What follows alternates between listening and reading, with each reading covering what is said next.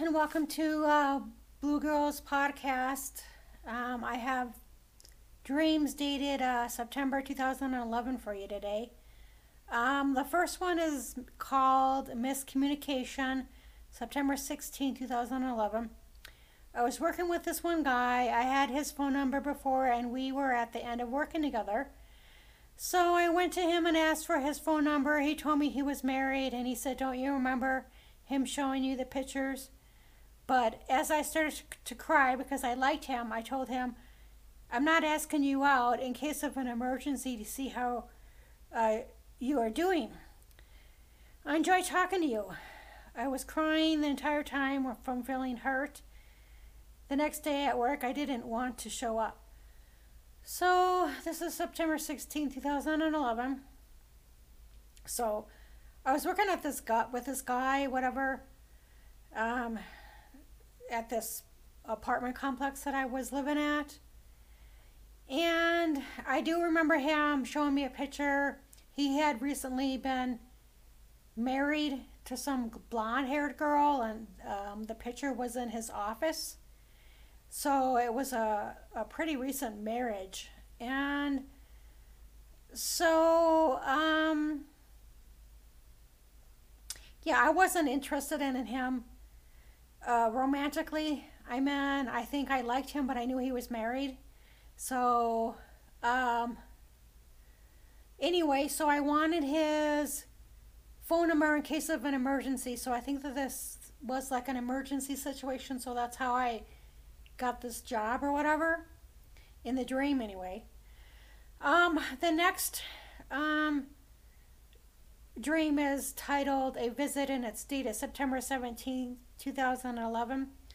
I was talking to this one guy about how for 3 years, not sure, but I went back to the Midwest, which I didn't want to tell him that I went from um, a state, a southwest, no, a south state to a Midwest state, then to the Pacific Northwest.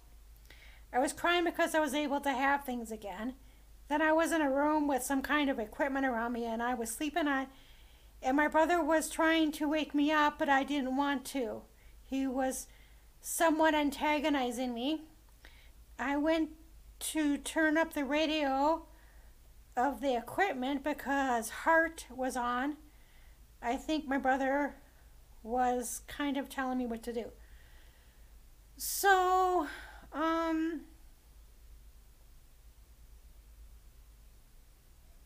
yeah, so this again I think takes place in the Pacific Northwest. And I think it might have been another landlord or whatever. But I think at the time I was moving around a lot. This is about whatever, 10 years ago. So, um, sometimes I don't really like to go into great detail my personal life with, people I don't really know, especially like a landlord.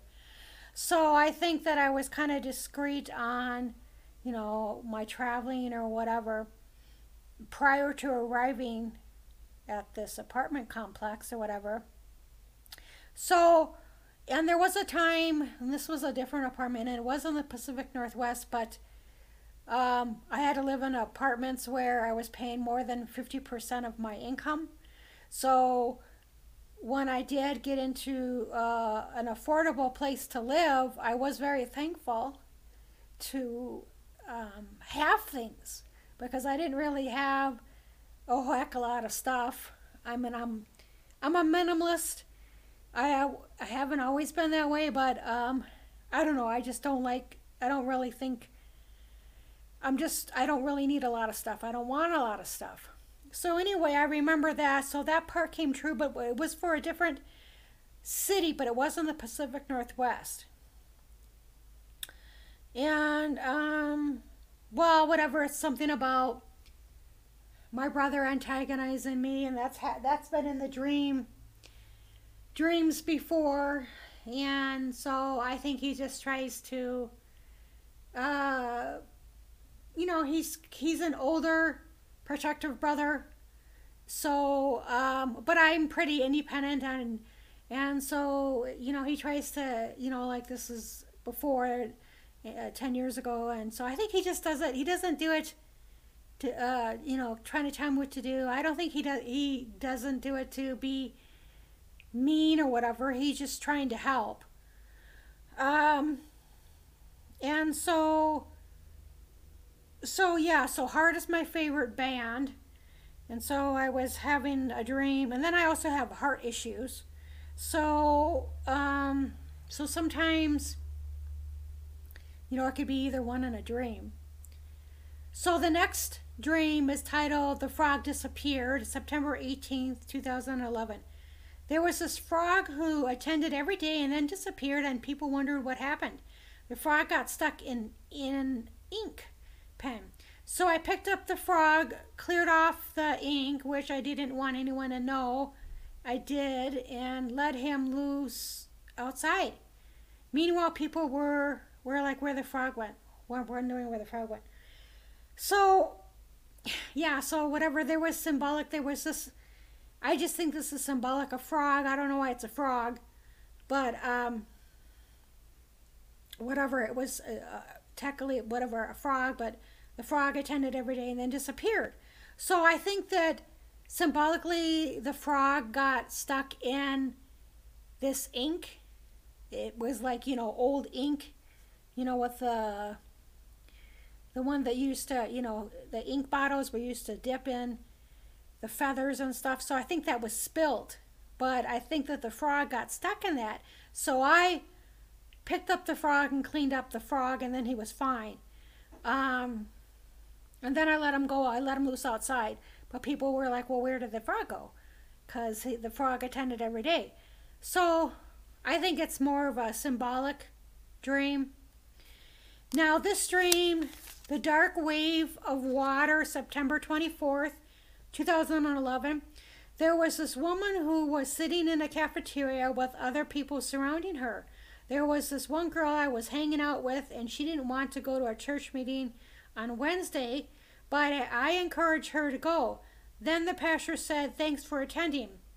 Then this girl and myself were stuck in this dark wave coming towards us. It was a wave of water. I saw it coming, but I didn't know how to stop it. So the huge wave hit us, and we were floating underwater, hoping to survive. Then either before or after this, I was on a sidewalk close to water.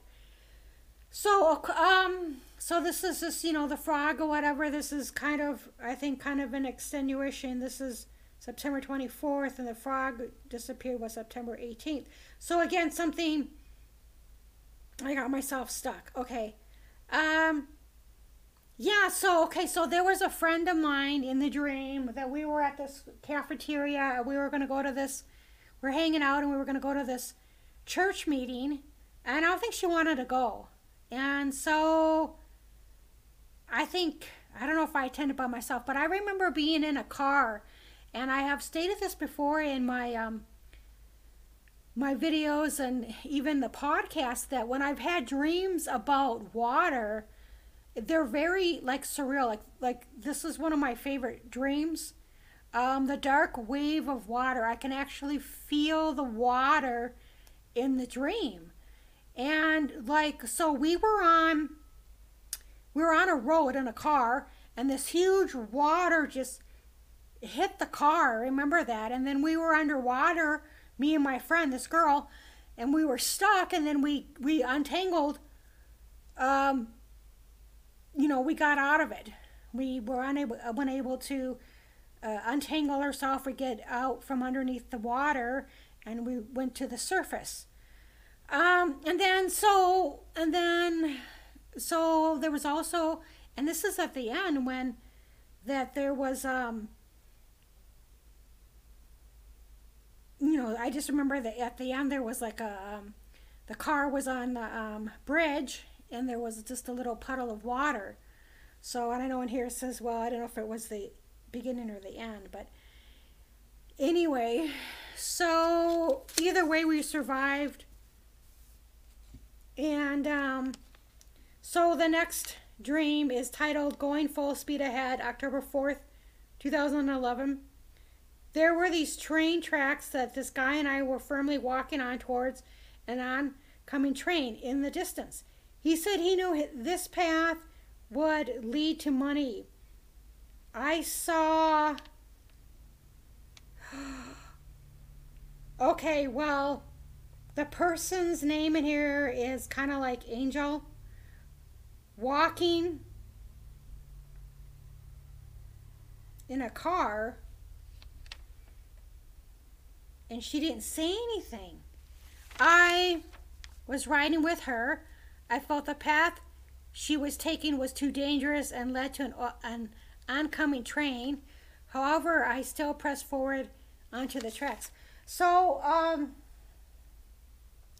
there was this guy that there was this train that was coming in front of us, but I think that it was in the distance, and he didn't seem to be too scared. But he thought that, well, whatever. I think it was more of a path, a decision, and he felt like it was gonna. The train tracks was going to lead to money, that path, and I felt it was dangerous. But he said he knew his path would lead to money. So Angel or whatever, I had a high school, well, a childhood friend actually, who had a similar name, and right now I'm kind of dealing with somebody with a similar name. So I like that name, Angel. It's not Angel, but it's Angela. But anyway, it doesn't matter, right? It's close. But I don't usually, in dreams, I don't usually reveal a person's name. In this dream, Angel, whatever, I don't know who that was. I mean, I never met this person. So anyway, so there was basically some question about the path being too dangerous. But I seemed to press forward because this guy was like, okay, well, it's dangerous path, but it's going to lead to money. So for the next one, it's titled A Space for Me, October 7th, 2011. I went walking up the circular stairs saying, I can't sing on the top. I did sing with a group, agreed to sing, then I didn't know where to go for a dance rehearsal, but just went anywhere in lineup. I don't know what to say. Woman sitting at desk, then there were these couple who were hanging out at their place, possibly a hotel. I was across from them, and we all showed up. Didn't know it at the cafeteria. They were seated at the two ends of the tables of the cafeteria, and I sat at a different table, feeling they need room spaces. So I think there's something up for a place for me to stay. I think that kind of happens sometimes in my dreams. I don't remember their circular stairs, and I can't sing, so I don't know why that's in that. I can't dance. I used to like to dance in my 20s, but I can't sing at all. So I'm not for sure what this was about. So whatever, I didn't know where to go for the dance rehearsal. So I don't know, it's just kind of strange. And I remember that at the cafeteria there at the college, that there was a couple there, and I think they were in a similar situation as I was, and I befriended them. So yeah, that's kind of what I remember of the dream. So a space for me, I think that an opportunity, like a space for me to go, someplace to stay, open up, possibly. Because I'm in White House, would there be dance rehearsal? There's a space, for you, even though I don't dance. Anyway, cleaning seaweed, October 8th, 2011. I was enjoying playing with other people's kids. We were sitting around this table, and this baby wanted to play, so I did. Then this girl was walking and said I would feel, I can't remember, but basically my body sensations know something. Know where to go, where I go when I was tensing up. Then I was in my room and two guys had dumped seaweed by the sink area, and I didn't know why they were there, and so I asked them to clean it up and was supposed to be good for the night. Okay, so So yeah, I remember. I don't know why there would be seaweed in my sink, in the bathroom sink, but I think that I was having some issues with my bathroom sink in real life, and so I remember two guys who came, maintenance guys who came, and they cleaned up whatever the bathroom sink, but the bathroom sink it was seaweed, which was kind of weird. Um, I don't remember the baby too much. Oh, and so something about body sensations. No matter. Oh, I say my body sensations. No matter where I go, when I was tensing up. So yeah, this I think is from trauma in real life. Sometimes I can't even read my own handwriting, but I did have, like when I was in high school, someone say, well, I kind of write like a doctor, pretty sloppy. But anyway, so yeah, so this is about how my body, someone was saying, well, no matter where you go, that your body's going to tense up, and that's going to be, something you're going to have to deal with because of past trauma. So my body doesn't really do that too much anymore. I don't really like have. So I think I've kind of dealt with that. I mean, sometimes I get anxious or whatever, but I don't really, do that as much anymore. Tense up. Okay, so the next one is difference in opinion. October 19th, 2011. There was a woman who approached this other woman and said, so and so said that I was acting like a bee. I said, you were acting like a bee. This woman was supposed to meet some guy, and the woman was in the bathroom getting ready to go out with a woman and was getting turned on, but didn't say anything. She wanted to go someplace she hadn't been before, Loring Park. But the other woman said it was too expensive. Then she said Bullwinkle's.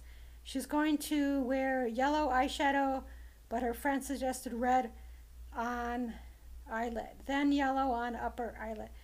So, yeah, I don't know what this was about. There was a couple of women who were going to go out for the evening, and they were going to go, one place they were going to go to was like, the lady was like, well, that's too expensive, so they wanted to go somewhere else, a bar.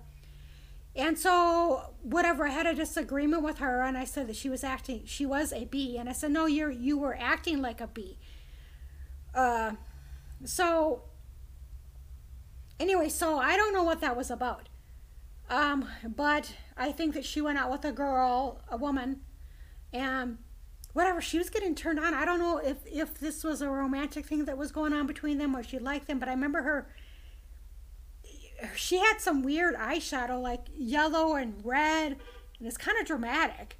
And it was like, okay, so anyway, she's getting all dressed up and ready to go out with this woman who I'm not for sure, like I said, if it was a romantic interest or not. It may have been romantic for her, but I don't know if the other woman was reciprocating it at all. So anyway, and I don't know why I called her a bee, or when she said she was acting like a bee. I don't know what that was about at all that I can remember. Okay, well, thank you for listening to the podcast video.